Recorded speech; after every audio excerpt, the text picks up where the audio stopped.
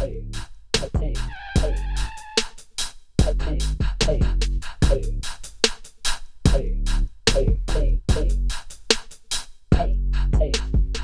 Tay Week, baby.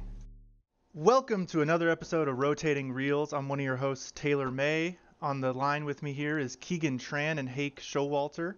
And this week, we're going to talk about one of the most beloved movies of all time, Citizen Kane. Before we get into that, though, what have we been watching? Keegan, what have you been watching this past week? Yeah, I'm pretty lightless this week. So I'll start off by asking a question to you guys. With the knowledge that in an upcoming review, we're going to be doing Kong vs. Godzilla. I think that's in mid-March. It's one of the ones that's going straight to HBO in the Universal deal. How do you guys fall on Godzilla? Are we all fans? Yeah. I'd say tentatively yes, depending on the iteration. I really like Shin Godzilla, but I'm not a big fan of like the most recent American remake. Okay. Yeah. Okay. Cool. Definitely. There's like 4 major periods of Godzilla movies. There's back to like the original Japanese ones, and all the way up to these American releases you're talking about. Huge swath of quality in there. And I used to really like these Godzilla movies. Like back in the day, I used to like rent all of the old I think they're like the Toho releases from the DVD store. Like loved them.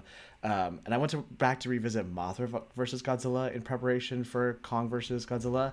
I think this is, it's probably one of the most beloved characters in the pantheon of monsters or kaiju in the whole series, but it is really not a movie that holds up to modern viewing at all. And I was excited because, it's similar to, we'll get into this a little bit talking about like Citizen Kane, but there's certain movies where it's like, it's almost going to feel like homework. Like, oh, if I'm going to be a Godzilla fan, I can't not do Mothra versus Godzilla. And you see that it's 90 minutes and you're like, you just get this over with, right? Like, throw it on and it'll be over quickly. And it is probably one of the longest 90 minutes I've ever had to sit through. It's not a new thing that these movies have like weak human storylines. Like, I think that's like kind of a staple of the kaiju genre, that there's like some plot elements holding together these humans, but you're basically waiting for the fight. Some good things I can say about it. Why do we ever stop using miniatures? I think like a switch to full CG is just a travesty when you can see the amount of quality that could go into the whole rubber suit miniature thing. And nowhere is it done better than old like Japanese kaiju movies. The fights are really fun, really happy people are in rubber suits, and it's fun to go back to that era, but it's the action is not enjoyable whatsoever. It's 20 minutes of a fight scene at the end of a 90-minute runtime, and it really drags itself out. It's kind of quaint, it's kind of cute, and that you get some references to things that are going to come up later, but overall does not stand the test of time. So pretty disappointed by that one. What did I watch next? I watched a pilot episode for a new sci-fi show called Alien Resident. I don't know if you guys have heard this. I know everyone here is a big fan of Firefly. I've only seen Serenity. I'm assuming everyone here is a pretty big fan of Alan Tudyk. He played. Mm-hmm. He was in Firefly. He was in Tucker and Dale versus Evil. He was even in Rogue One. Pretty big like genre actor. And so premise of this movie, it's a sci-fi pilot. He's an alien that lands in, I want to say Kansas, small town, and then he kills and absorbs the body of a doctor who's like visiting at his lake cabin. He has to fill in and become the doctor, and it's this whole fish out of water, how do I adjust to being a human? It's a sci-fi show. It's very network television. No one in this show matters at all except for Alan Tudyk. He matters enough for everybody else. He's the tent pole that holds the entire show up. There's not much there, but it's definitely been like a throw on in the background while you're just hanging out or doing short show. So I'd recommend it. I don't know if I'm going to finish it all the way to the end, but the pilot was enough to keep me going. Nice. What else I watch? One other thing. Again, I know kind of genre fans here. Last week I said I really liked 28 Days Later, and I like Danny Boyle's movies. Kind of got thinking about like fast zombies and wanted to go back and watch World War Z. I don't think it's super beloved in like the whole genre. I think it's kind of seen as a little bit more of like a weak entry. But my favorite thing about this movie, and the reason that I came back to it and watched it again, is I think it has some of the most horrifying depictions of fast animalistic zombies. And I'm sure like it was plastered all over the marketing, but I think it's in Israel or Iran. But there's these scenes in the Middle East where there's just like hordes and thousands of zombies that literally just pile on top of each other to get over this wall. And just the imagery alone of like how depraved and animalistic the zombies are is it's worth watching for that alone. I mean, Brad Pitt's performance is fine. Again, it's another one of those things where it's like you're just enough plot to keep it moving from set piece to set piece. But again, fun popcorn movie. I enjoyed my revisit to it. And then Wait, Keegan, real quick, have you listened to the audiobook for World War Z? no, and that's the thing too, because it's the book is structured in vignettes, right? It's really good. Because I watched the movie and I was like, this is okay. And then I heard, actually, back to Firefly, Nathan Fillion is who plays Malcolm Reynolds. He's one of the guys, and it's really, really cool. I liked the audiobook a lot, way more than the movie. Yeah, and I haven't heard the audiobook, but I read the book way back in the day. Like, I was like one of the young boys caught up in the zombie survival guide craze, which was written by the same guy that wrote World War Z. I didn't know that. No, that was kind of like part of the whole thing. I think so, anyway, actually. But maybe I'm misremembering that. I'm pretty sure Max Brooks wrote both of them, though. But anyway, yeah, the book is like, it's like an interview, or like a series of interviews, and I would have enjoyed the movie if it didn't have the title, just for the reason that the series of interviews was an absolutely brilliant plot device, and it would have filmed well, in my opinion. I don't know. I think so too. I was kind of disappointed after listening to the audiobook. I was like, why didn't they use more of this? I just think it's a way easier sell if you get Brad Pitt, right? You have him going country to country. I don't agree with it either, but a little bit more of a niche take if you do the whole interview thing. Yeah, but cool. Well, no, I'll check out at least one of the two, whether I read it or listen to an audiobook.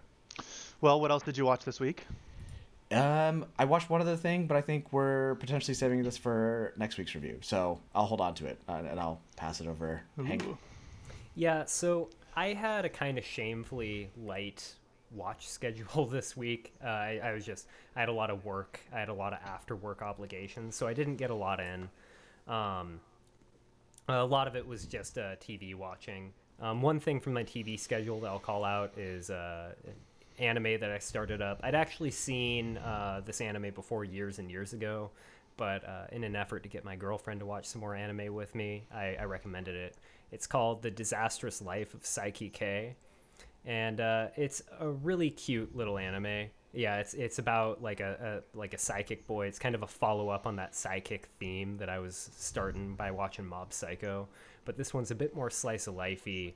The episodes are divided into a bunch of smaller sub-stories, which makes it like a really easy watch. You can kind of dip in and out if you want to like paint or have a conversation while you're watching. So anyway, really good show. Would recommend it. Have seen it before. But other than that, didn't get a lot in besides my staples of Bob's Burgers. And then also, I watched a little bit of a new series on Netflix, or I think it's new, but it's called Spycraft, and it's like a series of documentaries where they're interviewing spies and former spies, and that's really good too. Though it's kind of like it seems kind of like pop documentarianism. Anyway, it seems like they kind of might be grabbing just like the most very interesting bits and kind of like glossing over some like important aspects of spy work. I don't know if other people feel that. It just feels kind of too fun to be true. That's not a bad thing, to be clear. It's just when you're watching it, you're kind of like, really? Is being a spy like this? But anyway, that was most of what I watched. Though I did want to call out, I've been seeing some of the movie reviews coming out of Sundance.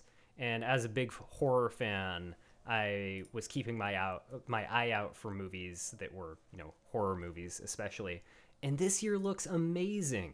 Like, I am so upset that I can't see any of these movies yet. There's a new horror movie coming out of Japan featuring Nick Cage, and I love Nick Cage in horror. Nick Cage, exactly. There's like some like kind of avant-garde stuff in there. It looks like there's at least one folk horror piece, and I'm a big fan of The Wicker Man. I'll go out for any folk horror movie that comes out. So I'm seeing these reviews, and even though I had a light watching week, I'm like, if I could have seen all of these this week, I would have canceled my plans. Like I would have had a heavy watching week. So anyway. Yeah, exactly. But so anyway, not a super heavy week for me, though I did get my eyes on a few things that I'm hoping will fill my weekly watches in the future. Nice, and some of those Sundance films might make it to the podcast. That's what I'm thinking. I think We either can only hope. Telluride or what is it? The Toronto International Film Festival. Hopefully we can get some virtual tickets. You guys, you know what? We're killing it in the viewer streams. We're probably big enough to start getting screeners at some point, right? How many do we need to start getting free screeners? I've been getting emails from the Screen Association Guild, you know, and I just Hey guys, I guys, don't... space pushed Trump out and pushed us into the SAG. They closed the Well, okay, and then I'll follow. One other thing I'm going to take you up on is Nick Cage. I just watched Face Off for the first time last week, 2 weeks ago. Yeah, and it's crazy because I'm a big John Woo. I mean, I really like, John Woo's a great action director, and I'd never seen Face Off. It was something that I like always overlooked. That is a horrific movie. He's a legendary action director for a reason. Like the flying double shooting, and all of that's great. The doves, it's all fun, but some of the things that are just kind of overlooked and wrapped up by the end are absolutely horrific, and I think on par with like some of the horror movies that we've watched recently. It was that bad. I haven't seen it thoroughly since I was a upsetting. kid. Maybe we'll review it. Yeah, no, we should actually review it because I agree that there's a lot of stuff they kind of gloss over in that movie that if you think about it for more than 2 seconds, it's just utterly horrific. But it is also such an enjoyable experience to watch when you like turn your brain off for a second. Just watching Nick Cage be John Travolta and John Travolta be Nick Cage. If you're like me, then you like dipping into the horror of it. But even if you don't like dipping into the horror of it, just try and like watch it with your brain shut off for a minute because it's. We'll review it. I think Keegan and I will have both some fun things to say about it. I'd like to watch it again too, so I'd be into that. Taylor too. I don't mean to exclude you. Hank, anything else you watched this week? No, nothing on top of what I was just saying. Okay, cool. Well, I finished season 2 of Schitt's Creek. The finale is good. That's when it starts to get a little more serious. When it's not just all laughs, there's actually some real stuff going on, and it worked. So like that a lot. I also watched a great horror comedy movie, also starring Wash from Firefly. Alan, how do you say his last name? Tudyk? I think it's Tudyk, yeah. All right. Well, Alan Tudyk. It was in a movie called Tucker and Dale vs. Evil. So good. So good. I'd never heard of it. Modern classic, yeah. It's hilarious. When you read the script that it's gonna be these two rednecks get confused for redneck serial killers. I was like, it might not be good. But because of Alan Tudyk, I was like, all right, I'm going to watch it. And it was perfect. It was so good. Exactly what I wanted. And the main villain, they actually give him a little bit of a plot, right? The end, we learn kind of his backstory. And I was like, I didn't need this. I didn't expect this, but I'm really happy about it. And then the last thing I watched was Germinal. So it's a French film. It's a film adaptation of Emile Zola's famous book Germinal, the same name. It's about some coal miners striking in the 1860s, and Zola actually went and did a ton of research for it because he wrote it in I think the 1880s, maybe 90s. Anyway, but he went to these coal regions in France and interviewed and went down in the mines that looked pretty much the same. So really, really interesting movie. The books, he did this pretty amazing series of books. I think there's like 20 of them, 20 novels, all following the same sort of families. And so you see a little bit of that in this movie, but I think it stands alone. And really depressing, really interesting to see all the political things there that are incredibly different from our politics today, but also sometimes similar. So that's what I watched, a whole range of serious and not so serious stuff. And I think Tucker and Dale is on Netflix. Where did you watch the French movie? I think it was Amazon, pretty sure. Oh, sweet. Okay, cool. Nice. Yeah, that was actually on. Oh, go ahead, Hank. Oh, I was just gonna say I might have to check that out. Bleak and depressing is kind of something I'm into, and I like French films. So yeah, sprinkle on some European depression. It's just yeah, it's got a unique flavor. It tastes different from American. It's cloudier. There's more nudity. It's got more nicotine in it. Okay, are we ready to move on to Citizen Kane? We covered everything. Yeah. Well, I was saying we're going to do a non-spoiler section. So if you're one of the people like us up until this week that hadn't seen Citizen Kane, we're not going to ruin anything for you, and then we'll move on to a spoiler section. But also, let's move quickly through this. You guys have had 80 years. It's if not now, when were you ever going to watch it, right? Well, it's weird because I kind of been when I've been thinking about this movie and what I wanted to talk about today on the podcast, I kind of thought of it in two ways, right? One is the movie as a historical artifact. It's almost like a period piece. But obviously when they made it, it wasn't that. It was a very real thing that was still happening. So I want to look at it, one as sort of like where this movie is in the pantheon of movies, how it contributed to cinematography and everything else. And then also just as the viewing experience, like, does it hold up? Is it enjoyable to watch? And I think that we can maybe do more justice to the movie if we like split it up in those two ways. So I want to turn it over to you guys and ask, what was your first impression when the last scene happened? We got kind of a little bit of a reveal at the very end there. What were you thinking when the credits were rolling? We want to do general thoughts first before jumping into spoilers? Yeah. Let's do general thoughts. Just overall, what you thought of it. Taylor, why don't you kick us off? You recommended the movie.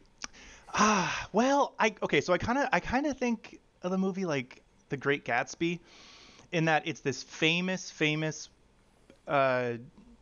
product of art that everybody had to read Great Gatsby in school.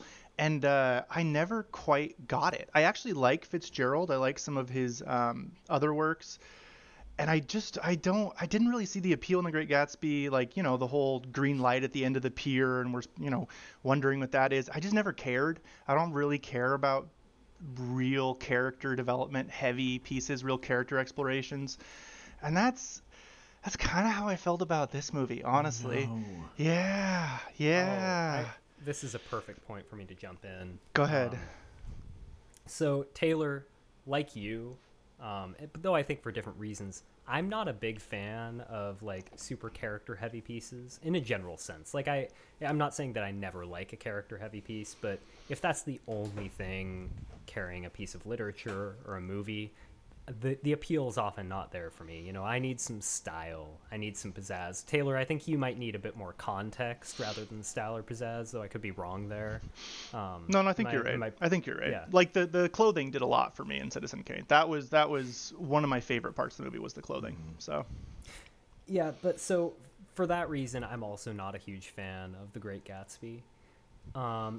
And I'm not sure if I'm a huge fan of Citizen Kane. Like, that's like my first like general feedback piece. I'm not sure if I'm a huge fan, but you'll notice I'm not saying I'm not a huge fan, because while watching the movie, the first thing that struck me was how kind of comfortable and familiar it was to watch, and not in like this is playing it too safe way, but oftentimes when I'm watching old films, like, I kind of don't understand exactly what's going on with the movie. Like, like they build the sets differently, they build the shots differently, they build their dialogue differently. It feels like something really alien. And Citizen Kane for me felt surprisingly easy to watch. Like, I watched it and I'm like, okay, they're doing kind of natural dialogue with people walking over them. They're doing kind of like this back and forth chronological thing throughout the movie.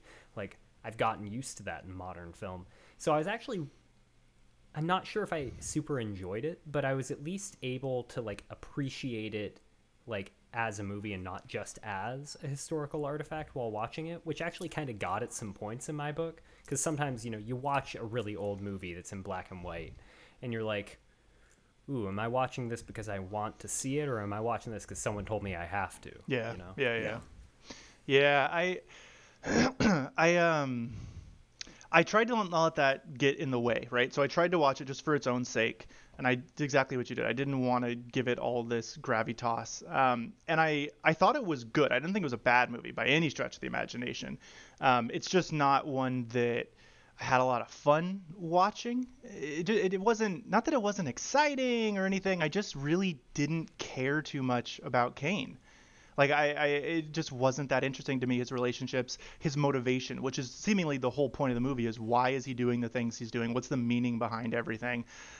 That's what the whole movie's based around, and I just didn't really care. So it kind of was a little snooze fest for me. But Keegan, what'd you think? Sounds like you liked it. Oh my goodness, this is insanity to me. I think we're doomed to be on opposing ends. Because last week I really, I think I was the coldest for surely on White Tiger, and I was shocked. And I think it's impossible to divorce the idea of watching this classic golden era Hollywood movie from how much buzz has been drummed up about it. You just said 80 years to sit and marinate and impact other movies and like. There's so much of this, even things in like genre films where you have like, you have what is his place called, Xanadu, like, right, like even that, like when you start out showing Xanadu and it's in black and white, I was even thinking like, oh my god, this reminds me of Universal monster movies. Like the impacts of every single shot could be traced forward into the countless movies, right? The impact that this movie has had is absolutely ridiculous, and I think knowing that and hearing other people talk about it for my entire life is really put me off from watching it and has always really intimidated me. I think this is something we were talking about in the pre-show, is that there's so much weight in this movie and there's so much writing on it. You don't want to not enjoy it, right? Like we all probably consider ourselves cinephiles. You don't want to be that person that has a hot take of not liking Citizen Kane, and you also to a certain point you don't want to just sit there and be the one who just gushes over it, because it's how much can you really add to the conversation of this 80-year-old acclaimed movie. But then when I talk myself in circles, I loved it. I agree with Hank from the beginning. Like you have the newspaper reels and you have the early scenes of what happens to Kane and going through his life really quickly. I was really, really freaked out, and I was like, I don't understand it. Hold on, slow down. I'm having to like pause it and read through the newspaper like listings and the subtitles and stuff like that.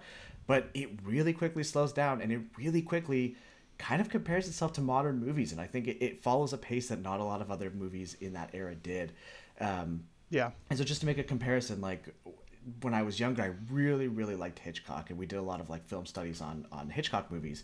And I don't really think The Psycho is his best movie at all. And I think that's usually the place where people are advised to start with Hitchcock work because it is the most influential.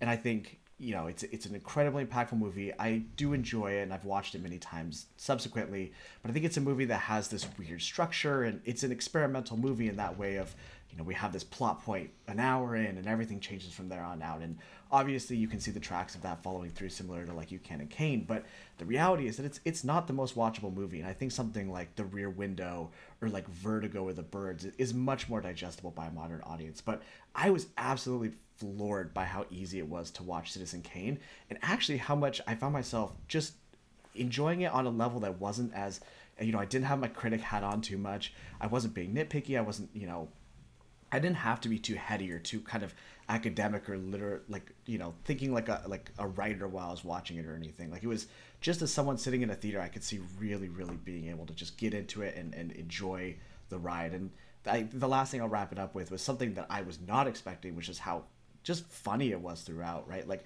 there's this dialogue that was so just different from what you would expect of the time, where, obviously you have these noir movies of the time where people speak very romantically, but you don't really feel comedy like that interwoven into a script at the time. And I think that's something that really sets it apart, right? You have when they're first opening up the newspaper, and you have I think it's Bernstein who's writing on the back of the pickup truck, and he goes, "Shut up, what am I paying you, to haul or to sass me?" And I mean, it's just all these hilarious little lines that are just sprinkled in, but they know when to turn it off, right, and when to get serious. Or like the breakfast, that each breakfast keeps getting more and more like depressed, and and his wife is progressively wearing more and more clothing and crankier with him, and he's sitting and more involved in the newspaper. It's such a modern movie that you could tell me this was a movie made in 1980 with a black and white filter, and I'd probably buy it. Yeah, that's another thing actually. I think for the most part I agree with everything Keegan just said. I'm just less of like a cinephile and more of a genre fan than him.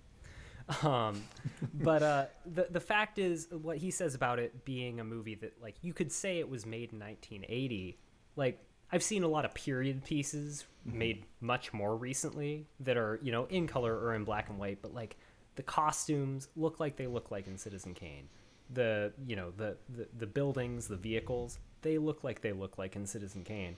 And I guess I'd always assumed it was like kind of glammed up until I saw Citizen Kane, and I'm like, whoa, this was actually like the style, and like they're I don't know if they're borrowing it from Citizen Kane specifically, but like the thing they're referring to is very much the same thing being portrayed in Citizen Kane. And that's kind of impressive that, like, you know, they created this aesthetic back then around the time Citizen Kane was being made in film, and that's still a visual that we're getting today in modern films trying to depict the era. Like, we're not having like a necessarily like a much grittier take on it all that often. Well, actually, that's something that I thought Citizen Kane did really well from, you know, a wardrobe perspective. Not to harp on this relatively minor part of the movie, but a lot of times period pieces now, they, you know, like Boardwalk Empire, something like that, right? You'll get a lot of really cool suits, which you know, I like. But the workwear or the more casual clothes, they don't look right. They don't look lived in. And that's usually a problem with period pieces, is that these clothes, no matter how fancy they are, they're just not quite as dirty or exactly the way they would have looked. And so Citizen Kane does a great job that obviously it wasn't period clothing. It was just everyday clothing.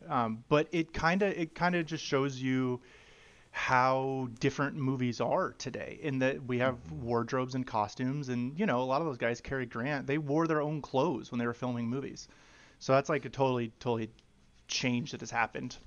Yeah, no, and I think so. There are certain things that I think, and I was just harping on Godzilla, and I was saying, right, like this transition to full three, like, you know, animated and everything's, you know, CGI. It does a disservice to these movies, and I think that's something that, like, Citizen Kane really puts in the forefront. And the two things that really stuck to me were, oh my God, like, you could have, you know, I'm apparently really stupid in these examples, but you could have told me that they filmed this movie like Boyhood over like 35 years and they waited for the actors to actually age. Like, how much money did Netflix give Scorsese to make The Irishman?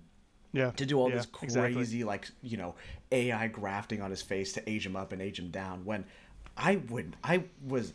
every time they showed Kane in a new era, or, like, you know, whether he was with his first wife or his second wife, or he was younger and, you know, starting the Inquirer, like, you could instantly place yourself based off the way his face looked and the way that they had his hair, and they, you know, they put weight on him, or, you know, made him skinnier. Like, it's such a, like, stage thing. And I think that's something that is, like, they bring up right before the credits. This is like a lot of people's first endeavor to film, but maybe I'm suggesting we hire a bunch of theater nerds to you know, take over. But and the other thing that really stuck out to me is that I think the movie is a confirmation that movies need, like, maybe one editor, 3 editors tops. Like, when you watch a modern movie, it's just such quick takes, and it's boom, boom, boom, boom, boom, shot versus shot. We have so much coverage of the actors, and I mean, this movie, like, what is it? Pieces of a Woman. We sat there and gushed over one 20-minute one take, but back in the day, right? Like, these movies were 2 hours of 5-minute one takes over and over and over, and it's like the camera's moving with them. You know, they're moving in and out of light, and it's clearly so much more of a, like, these people are stage trained and they're making a movie versus we're actors for film primarily, and that really stuck out to me. Yeah, and little things too, like the reporter who's sort of our, you know, holding our hand through this journey through Kane's life, who introduces us to every time we, you know, jump around in time, forward or backwards. It's always him as the starting point, with whoever he's speaking to, that then tells us the story, right? We never see his face the entire movie. He's on screen for a huge amount of time and we never see his face. And that's little stuff like that, you know, I'm trying to not think of the movie in terms of what it's contributed to cinematography, but it's just it's hard to overlook some of it, because you a lot of the cuts too, you know, where you're pulling back through the skylight, or you're in the opera house and you start on stage and the camera swings all the way back up to Kane sitting in one of the booths. A lot of that stuff, it was so impressive and so different than any other movies from the time period I've watched, that it was like, you can't, like you said, Keegan, you just can't divorce it from the impact it's had, because it's been that massive. Yeah. Yeah, and I think, like, a really good way of wrapping all that up for me is, like, watching the movie was amazing because you can see that impact. You know, like, even if you're, like, a relatively casual fan of cinema, you know, you just see, like, the blockbusters, like, you can kind of see the things that came from Citizen Kane in modern cinema. Yeah, totally. 100%. But if you're watching it as a piece of modern cinema, at least as me, like, I'm just not that interested in the genre. So, like, I wouldn't necessarily say, like, it's, like, one of my favorite movies. but I can't deny that like the way it's been made is outstanding in its modernity, and it's outstanding in the way it's lasted. So Yeah. I think the movie is phenomenal. I think it's fantastic, but I'm not sure that I like enjoyed it that much. Though to be clear, that's because of my genre leanings more than any like inherent aspect of the film being good or bad. Yeah, I think I'm on the same page with you. That you're watching it and it's really impressive how it's impacted everything, and it's not. I think it does hold up. I think that was one of the questions we had from last week was, will this whole 80-year-old movie hold up? And I think it does, definitely. And maybe that's because modern movies have moved more towards Citizen Kane than towards other movies of its time. But if you're not into really character-heavy movies, it's not going to be the most fun movie in the world to watch. But you should. I hate to say it. I think you should probably still watch it. I think it's sort of like The Great Gatsby. You should probably read it. It'll teach you some stuff. It'll learn you good. But Keegan thinks you'll enjoy it, though. Oh, absolutely. Don't listen to these guys at all. Watch it immediately. And it's not as intimidating as you think it's going to be. But I guess I have a question. Derail you guys a little bit. We keep talking about Gatsby and mostly, right, Fitzgerald's, his book of it. What do you guys think of the two movies, right? Because there's most recently the Baz Luhrmann movie, which is pure style over substance. It's, it fully embraces modernity. There's hip hop. It's, there's people that get to share restrooms that probably didn't back in the movie, right? It's fully set in like a 2020 version of the 20s, and then there was the older version of the movie. I think was made closer to the time of the book being written. I mean, what do you guys think of those as adaptations of the book? I'm just curious. So I'm actually not going to answer that question, but I'm going. Is that an option? The point you're making, yeah, that's an option, Taylor, and I'm going to take it.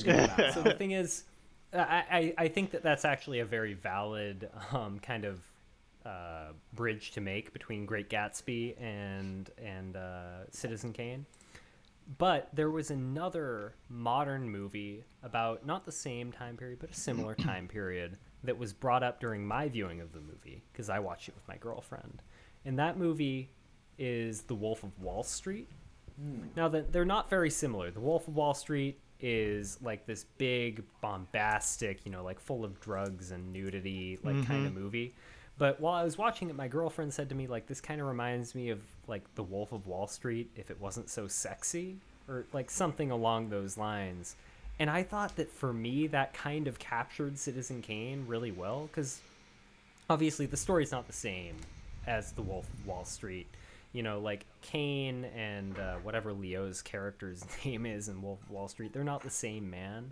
But I can kind of see it, it kind of shows him like rising up into wealth, and like there's kind of like some of the same motions throughout the two films in a very general sense. Yeah. And so for me, like, that's another thing that is like a modern film that it seems almost natural to compare to Citizen Kane in the same way that it seems almost natural to compare The Great Gatsby to Citizen Kane. And I think I prefer The Wolf of Wall Street, but that's because I like some debauchery. I think that there is like a very solid argument for there to be made that like there are some similar large movements in the two films. And depending on what you prefer, just purely in your taste of subject matter rather than your taste of cinema, that Citizen Kane's kind of a better film. Again, I prefer Wolf of Wall Street, but I could see you like enjoying the large movements of both films and preferring Citizen Kane. So I guess what I'm trying to say is I can see there being much more modern films that someone would actually like that are good films, not terrible like student films or something. Not that all student films are terrible, but like there are films that are out, they're broadly released, people love them, and I could see enjoying those films, enjoying the genre, and still preferring Citizen Kane to those films, just depending on personal taste. Yeah. I mean, my partner, she loves character movies, and she kind of joined me for the second half of Citizen Kane, and she was like, "What is this? This actually seems really good." And I think she had just never watched it because you have this feeling that it's an old snooze fest, and for her it was great. She thought it was really fascinating, and must have been very confusing coming in halfway through this movie and having no idea what's going on. But I think it's sort of like, I kind of was comparing to Casablanca, which is another one of those films that wasn't appreciated in its time, that then became considered a classic. And I think I liked Casablanca more, but I think they're both films that can still hold up for a modern audience. I think a modern audience can still enjoy them, whereas you can find some films from the 40s or earlier that are just, I don't know what they were thinking. But I guess to try and get back to Keegan's question, because I don't want to leave you totally hanging on the Great Gatsby comparison. To be fair, I've only seen the most recent Great Gatsby movie. I haven't seen any earlier adaptations of the book, and I obviously read the book in high school. And like I said very early in this episode, I like something stylistic. You know, I like something that like I look at it and it's like, ooh, it's kind of sexy. And for that reason, I prefer the recent film adaptation of The Great Gatsby, which I actually believe is much longer, and to me at least didn't feel like it. Yeah. But I do believe that is not due to it being like a better film, like in terms of how it's been produced, how it's been written. I think that both films are very high quality. I think The Great Gatsby, honestly, its writing as like its screenplay, not the source material necessarily, is significantly better than the most recent adaptation of The Great Gatsby. I just, as someone that is a fan of style, as a fan of like visual grace, leaned more towards The Great Gatsby. Yeah, and I mean, I don't want to put opinions in your mouth, but I get the impression that you're kind of like an auteur guy, and right, if you get Baz Luhrmann and you give him Leo DiCaprio and Carey Mulligan, just these huge, sexy, big name A-list actors, and just give him an enormous budget to go all out with the music, right? I mean, you're gonna have this spectacle of a movie, regardless of if the screenplay has some issues.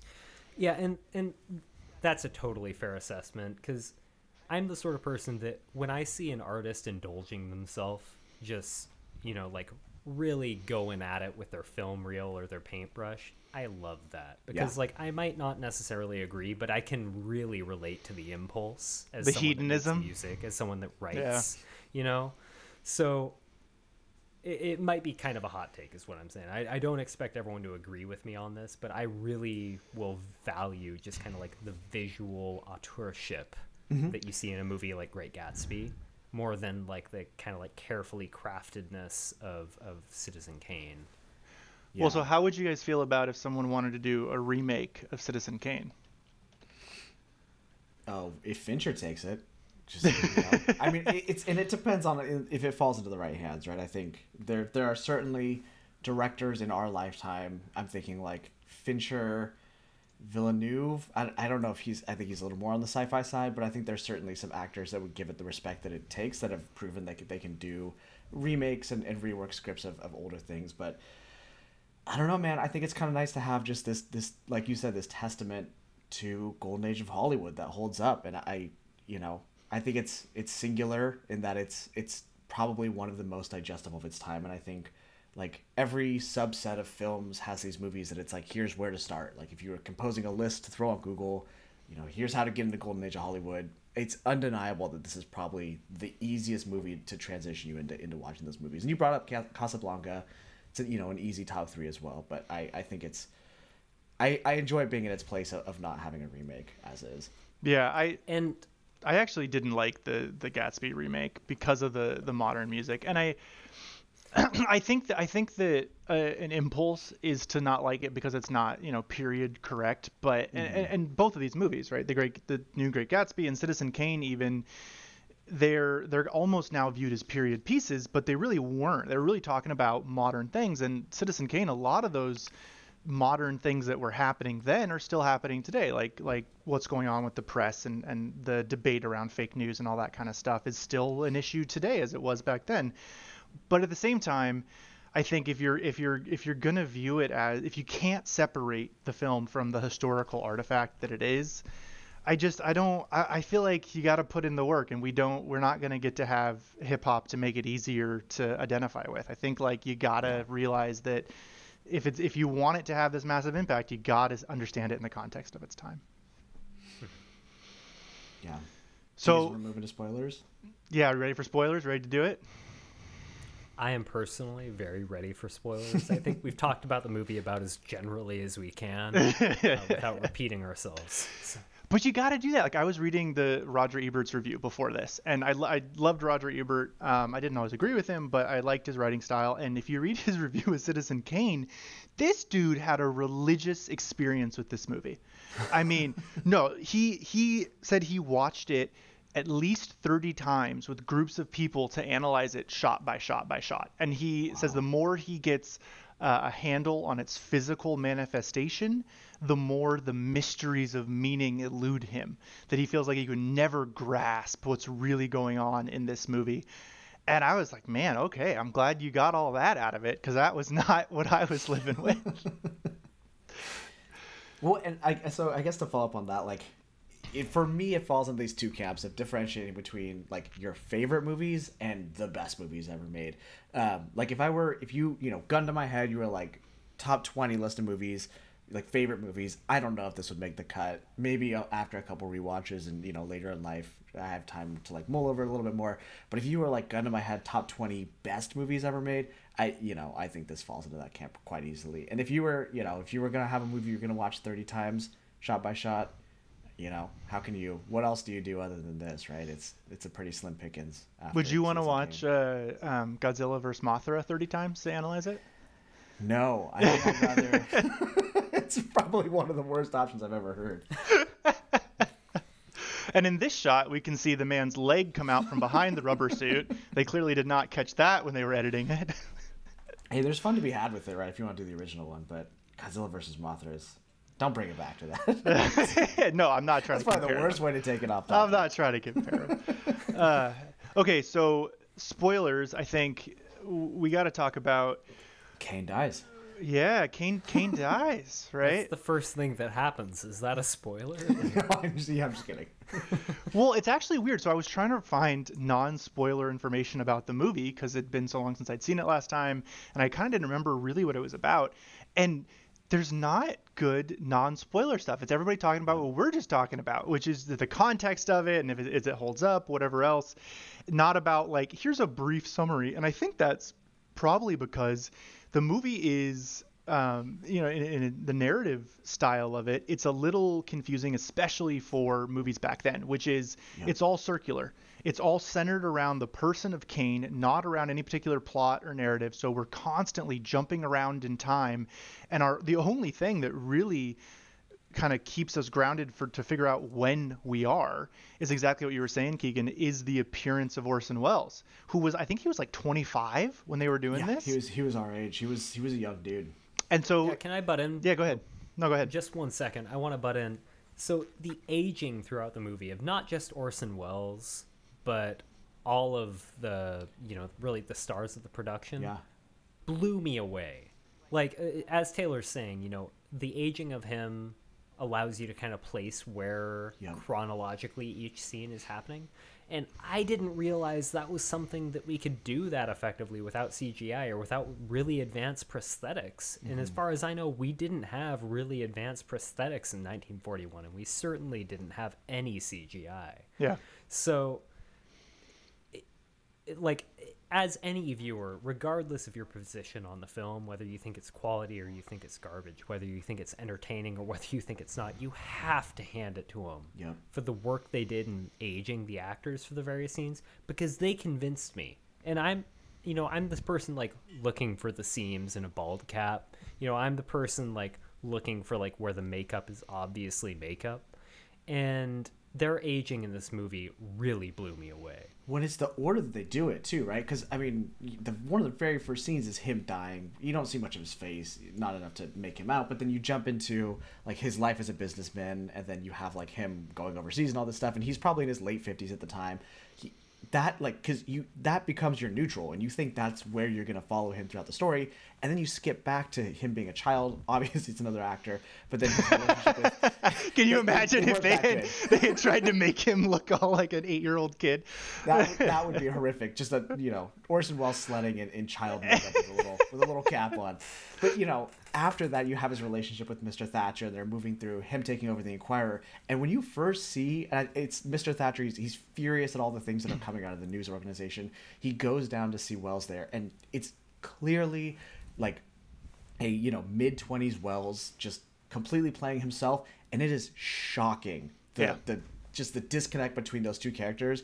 And it's you genuinely would think there was different actors playing him, or that there was, like you said, it's seriously advanced CGI, because he's a skinny, I mean, he's not a big dude. He's probably, I don't know his height, but he's not chubby at all. And then later throughout the movie, they pretty believably make him look like a heavier set older man. And are they padding his suit? Because you could easily see how it would look unconvincing, but thoroughly amazing. Well, and I think that parallels something really interesting about the movie is that when you read these people that know a lot about film, like Roger Ebert talking about it, the stuff that they're really getting at, the stuff that I think is the reason they have this reverence for this movie, is this the character arc of Kane, and of him trying to explain meaning to what he's doing, right? And that, because we're looking at the entire span of his life. I mean, there's I forget, I think it's in the beginning. I think it's in that newsreel where it says 1865 to 1941. Those are all years he covered, and some of them he was those years. Yep. Right? So that means you have a 25-year-old Orson Welles trying to say something really impactful about man's search for meaning. And about what drives our deepest emotions, and that's the core of this movie. So not only did they do all this aging well, is that he apparently other people think this, not me, but Roger Ebert, that he did the same exact thing with describing the meaning, which is the whole push of the movie. The movie tells you a lot, shows you a lot, but it doesn't tell you why. It doesn't give you meaning at all. It's always left up for you. That's sort of the central thing of the movie, is why is Kane doing any of this stuff? And I think that the fact that he was able to describe that scenario as a young man is even more credit to Orson Welles, right? That at 25, he was able to ask questions that people who were in their 80s would find really compelling and interesting. Yeah. And that's the crux of the movie, right? Is they're going to, ex-wife to ex-wife and friend to friend to just see what, and everyone supposedly, the next person he goes to is always going to be the person that, maybe Jedediah knew him best, and they're just going person to person. And even these people that are very believably portrayed as older, wiser people just still have no idea what his thought processes were throughout all the actions that he was doing throughout the movie. And when they do try to describe why they thought he did things, it was so vague. It was like love. He did everything for love. He wanted to be loved. That was it. Yeah, and he wanted the people to love him. You want me to love you. You don't love me. Yeah, and then with now we're in spoilers, so I can say it. The whole point of the movie is that we're trying to figure out what the term rosebud means, because that was Kane's dying word, rosebud. And at the very end of the movie, the reporter who's been guiding us along, who's supposed to uncover the meaning of this, he doesn't, and he tells everyone, "Yeah, I didn't figure it out, but you know what? Maybe it says maybe it was something he found, or maybe something he lost. But if we knew, it probably wouldn't explain anything anyway." And then the next shot is us learning what rosebud was, and of course, it doesn't explain anything. It merely serves as a symbol for how we can't understand this dude. And as a symbol for how we can't understand the student, it's burning up. There's a symbol that is the one thing we're trying to seek down that could explain him. The symbol doesn't explain him, and the symbol is transitory. The symbol, it was present in his childhood, it disappeared for most of his life, it burned up at the end. I don't know, it was just, that was actually one of the more powerful parts of the film for me.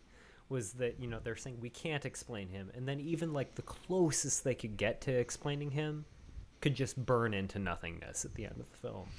So, while I wasn't necessarily the single most compelled by the whole movie, I don't think I enjoyed it as much as Keegan.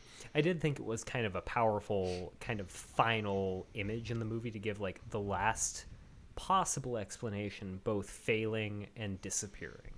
Yeah.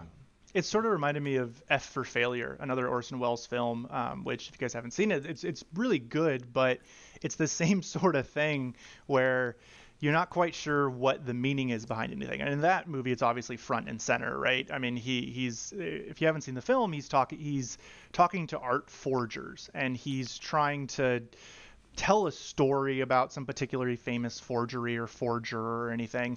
And then the very end of the movie, he goes, I forget exactly, but he said something like, the first half of this movie was truth and the second half was totally fiction.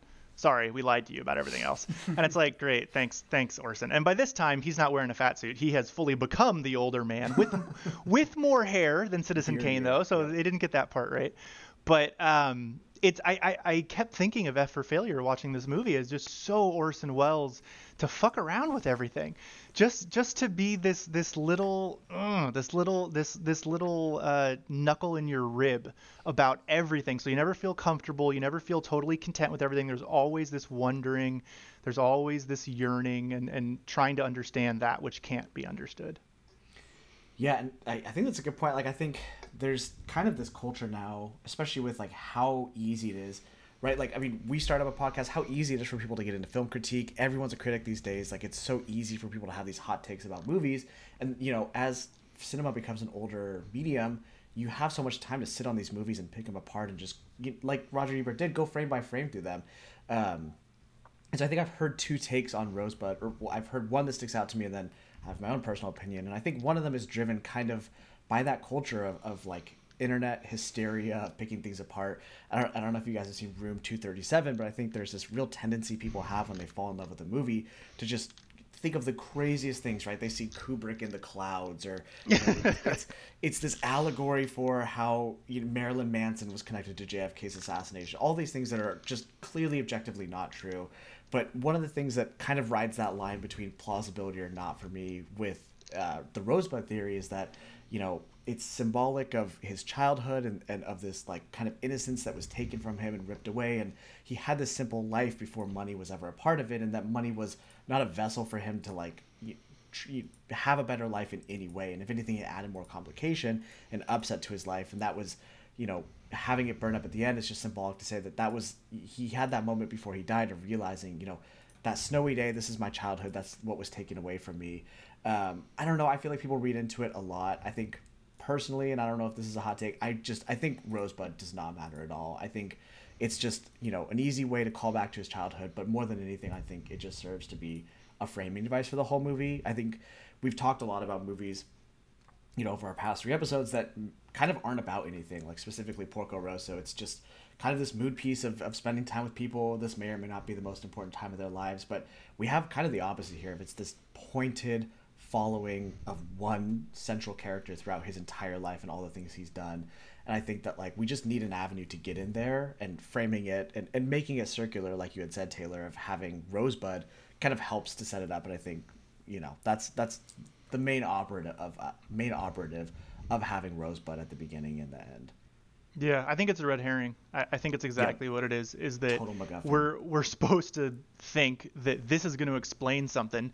And then, of course, at the end, it doesn't explain anything. And I think that's supposed to then, turn the mirror on us to think, oh, you thought you understood this guy, and you really don't. And, then that just leads right into the expansion of you never really understand anybody, that your life is a reflection of, like in the movie, we get all these people that seem to be his friends or business partners or romantic interests, people that should know him best, and they didn't seem to know the guy at all.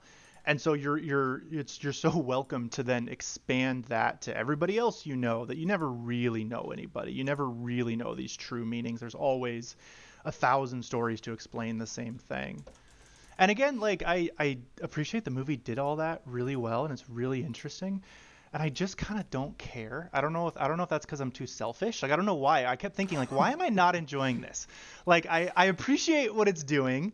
I get that it's telling this story in a really compelling way, and I just kind of don't care about Citizen Kane.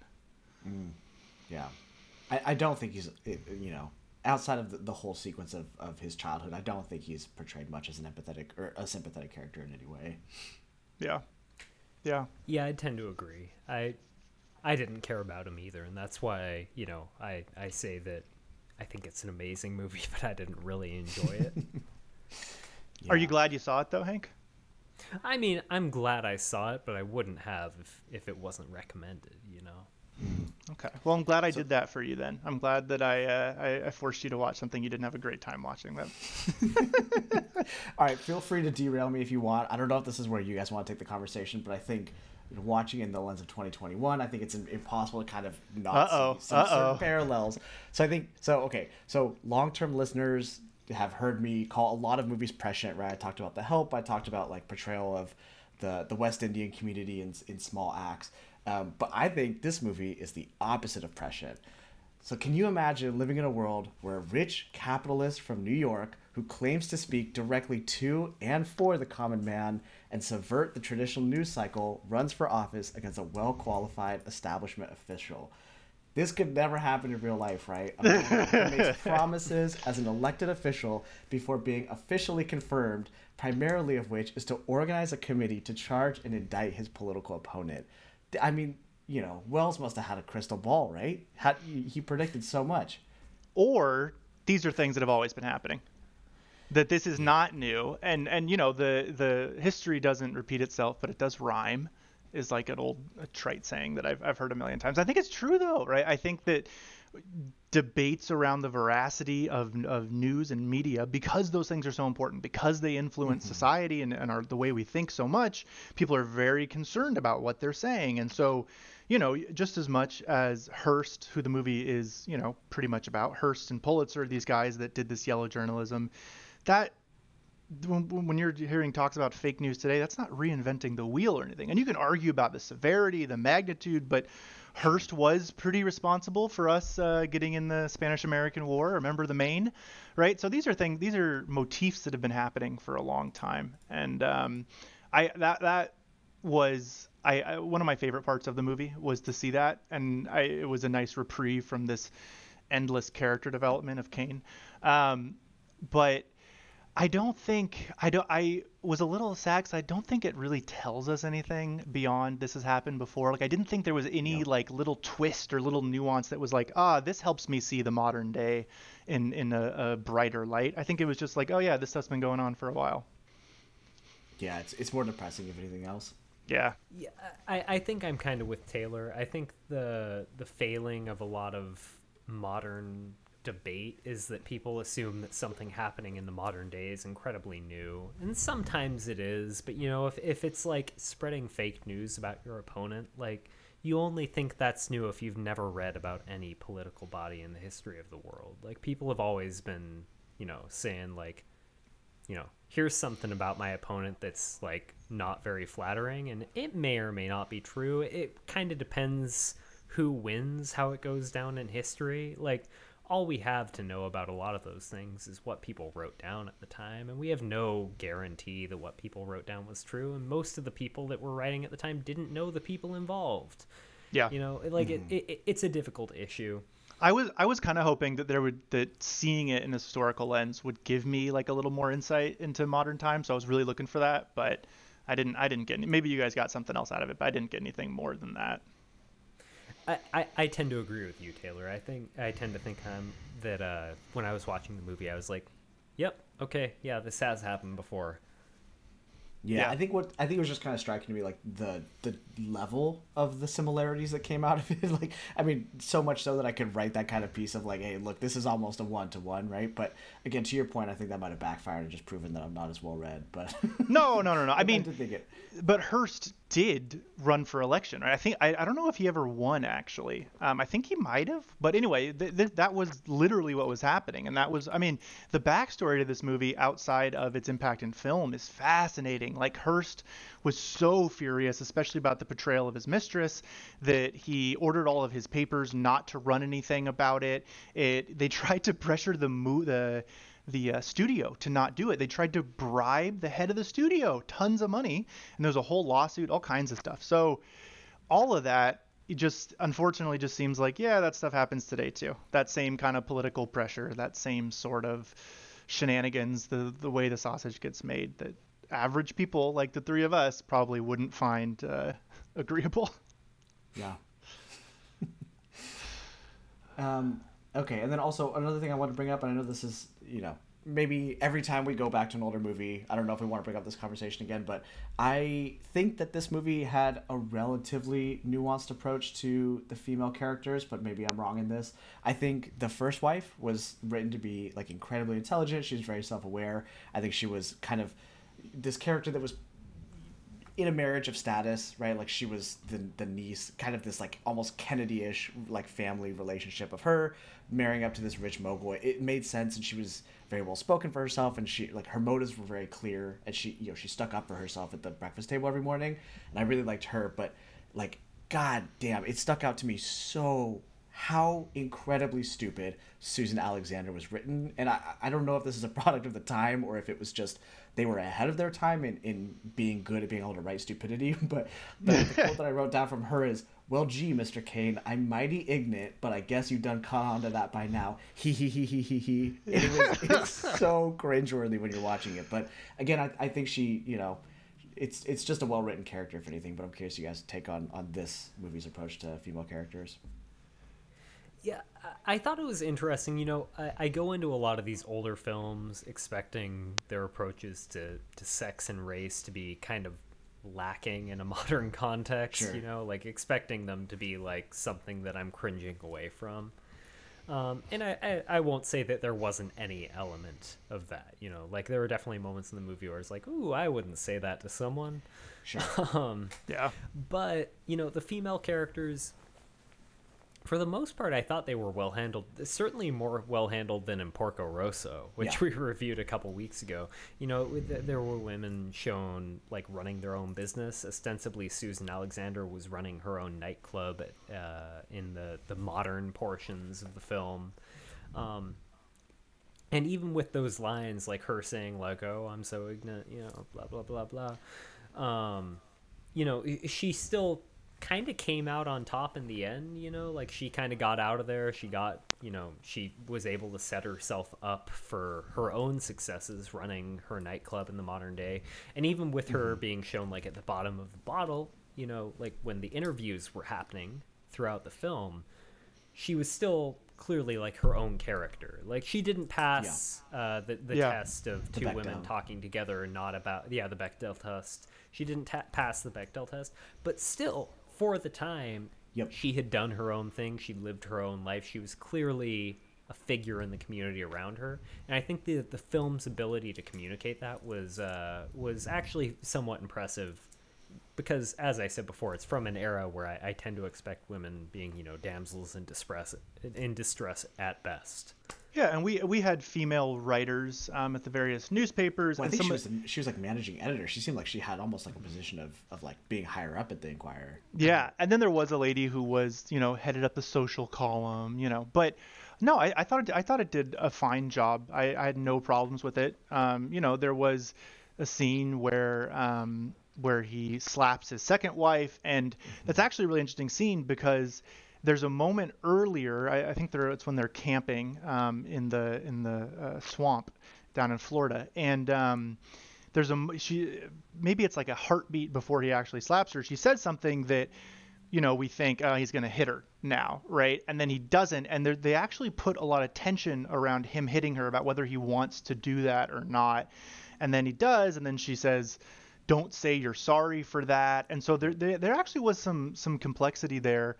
And I did read something that kind of adds a little wrinkle to this. So that second wife, Wells said that the way he portrayed her was a dirty trick to try to piss Hearst off. So he purposefully was trying to make her seem dumb and stupid as a way to piss Hearst off. Now, I don't know if the woman that character was based off of was actually like that or whatnot, but I think even he was aware that this was a very unflattering portrayal of this woman, and that was by design for things that, if you didn't know about all the context with Hearst, you wouldn't see why that happened or why it was important. Well, to that point, I think so. The rumor is that Hearst, I think it was Hearst's mistress, was like the Rosebud connection. That is what he asked her to call him. That was like his pet name or her pet name for him, and so he did that to just get under his skin. And so that every time he watched the movie, he would be constantly reminded that this is like the binding force of the movie is the word Rosebud. Yeah. But yeah. So I mean, I guess to bring it back to your point, I agree that like these things, if you go back to movies of the time, like, you know, slapping a woman, I mean, maybe it's portrayed in a negative light, but it's seen as things that were like potentially societally okay at the time. But they do make this huge effort to say, like, this is part of his breaking point, and, you know, it's the catalyst for her leaving. You know, maybe it's camping in Florida. I don't think anyone on earth ever wants to do that, but, you know, probably it's getting. I don't want to make light of that. It's probably the relationship deteriorating, and I think, like, his behavior towards her is painted in a pretty bad light. So well, and then I agree. I was surprised. Well, then she leaves. She leaves right after he hits her because he hit her, and then they have this whole exchange where I forget exactly what she says, but she's saying that he hasn't let her do anything she wants to do, but she can leave. She can do that all on her own.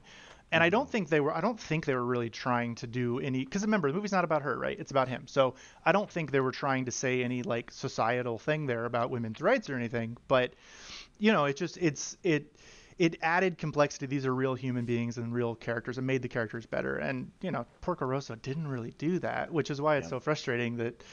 I think that's why we had to talk about it, because it was just so overwhelming and apparent in Porco Rosso when it didn't have any justification for any of it. And I think that Citizen Kane does a much, much better job talking about that while still being historically accurate, you know?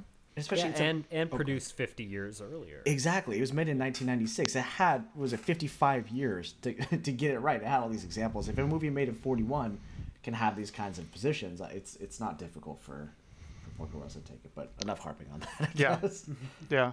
No, but it's interesting to bring up because, you know, you would think that, or there are plenty of movies in the time period where the societal norms are so disorienting that you got to comment on them, like with Porco Rosso. But I think that's part of the staying power of Citizen Kane, is that I came into this being critical of Citizen Kane, and I feel like all I've done is talk about how the things it does right. but yeah, no, I don't think, maybe I missed something in the film. Like I said, I was a little bored, but I don't think there's anything that, you know, would offend modern sensibilities or anything like that. Mm-hmm. Yeah.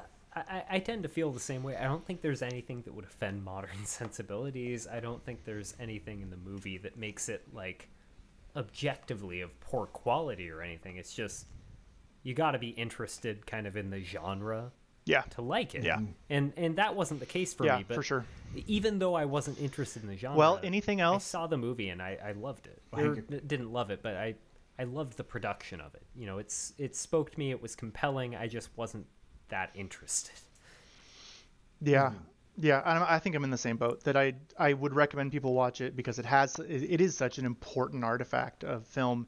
And, you know, if you really want to understand Orson Welles, you know, this is the way to do it. This is a pretty good insight into what this dude was like. Not that we can ever understand anyone, as the whole movie's about. You can't understand people, but, you know, I think this is something you got to watch even if you're not into really character-heavy stories. But if you are, I think you might really like it. I think it'll creep on to people's, you know, greatest movies I've ever seen, buoyed by the fact that it's such an important movie. But it's not a bad character story. It's an interesting guy.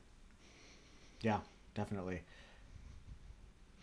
So, any closing thoughts before we talk about what we're going to be reviewing next week? I'll wrap with the fact that I love this movie. I was incredibly pleasantly surprised with how much I liked it. Coming at it with a modern eye. I think I typically have a low attention span, which might be emblematic of our age group, but I think it's pretty easy for me to watch these older movies and get pretty bored and kind of want to squirm around and reach for my phone. And I can be honest, I really didn't have much temptation when I was watching through this at all. It's, you know, by modern standards, 2 hours can feel like a little bit of a long movie. I think sometimes we look for stuff that's 90 minutes if you want something that's easily digestible. But at 2 hours in an 80-year-old movie, it really did not have that kind of that drag that I expected out of it. So I think it's a movie that's really, really easy to go back as a modern audience and approach. And I think it's really important if, you know, again, we approached this at the beginning, but I think if you're going to consider yourself a cinephile, I think this is a really good place to jump in and start exploring some things that really laid the groundwork for a lot of what we know as modern cinema. Yeah, I agree with that entirely. Yeah, I think I have to kind of second that. I think that as a modern audience, really easy to go back. I don't feel like any of my time spent watching the movie was wasted at all. Though the movie wasn't necessarily to my like genre preferences, I won't pretend that I was like that invested in it for reasons of being like interested in it as just something to watch. Even though that was the case, I can't deny that it was a fantastic movie. It was compelling. Like, I wasn't that interested, and I still didn't pick up my phone the whole time. So, you know, wouldn't recommend to like my horror, like, you know, diehards. But if anyone is even moderately interested in film, watch it. Yeah, and I almost wish I purposely didn't want to read any reviews or anything before I watched it because I wanted to be able to say I looked at it with a fresh face. And I kind of wish I hadn't, because knowing, you know, reading these people that really admire this movie and thinks it's such a good achievement, reading what they thought and what they picked up on it and getting to watch it again, I think I would have had a better time. I think I would have appreciated it more if I had known some of that stuff. So I still liked it. I will admit I was drawn to look at my phone one time, and then I thought, no, I'm getting paid to watch this movie. This is I owe it to the people, just like Kane. I'm a man of the people. I'm gonna watch this movie because I recommended it, so I got to do it. And I watched the whole thing, and I'm glad I recommended it. It was a little long for me in some points, but not anywhere as bad as I was thinking it might be. Like what you said, Keegan. So. Yeah, if you're interested in film at all, it's definitely something you got to watch. Gentlemen, reviews. If you had to give it a rating structure that's in universe, what would you give this? I would give it probably 12 Florida palaces out of 14. I would give it 10 golden toilets out of 11, which, by the way, if you go to the Hearst Castle that Xanadu is based off of, they have literal gold toilets. And I don't mean like flecked. I mean like actual toilets made of actual gold. Yeah. Wow. That is insane. I would give this 9.5 surprisingly modern split diopter shots out of 10. There were seriously so many times where I was like, are they doing this? Did they have split diopter lenses in 1941? Are you kidding me right now? Yeah, it's not a surprise that I love this movie to anyone. So we were trying to, before in the pre-show, we were trying to think about how to describe this movie as using the term that Hank has really popularized when Hank said, well, what was it? What was the original you said, Hank? Torture porn. Torture. So this, I kind of put it in the Great Gatsby, where it's this sort of like intellectual porn. That's not the right word. We were trying to think of the right word, but a word for something that everybody says you got to watch it or you got to read it, like the Great Gatsby. Everybody says you got to do it because it's so important, and you do it, and it's like, okay, well, I'm glad I did it.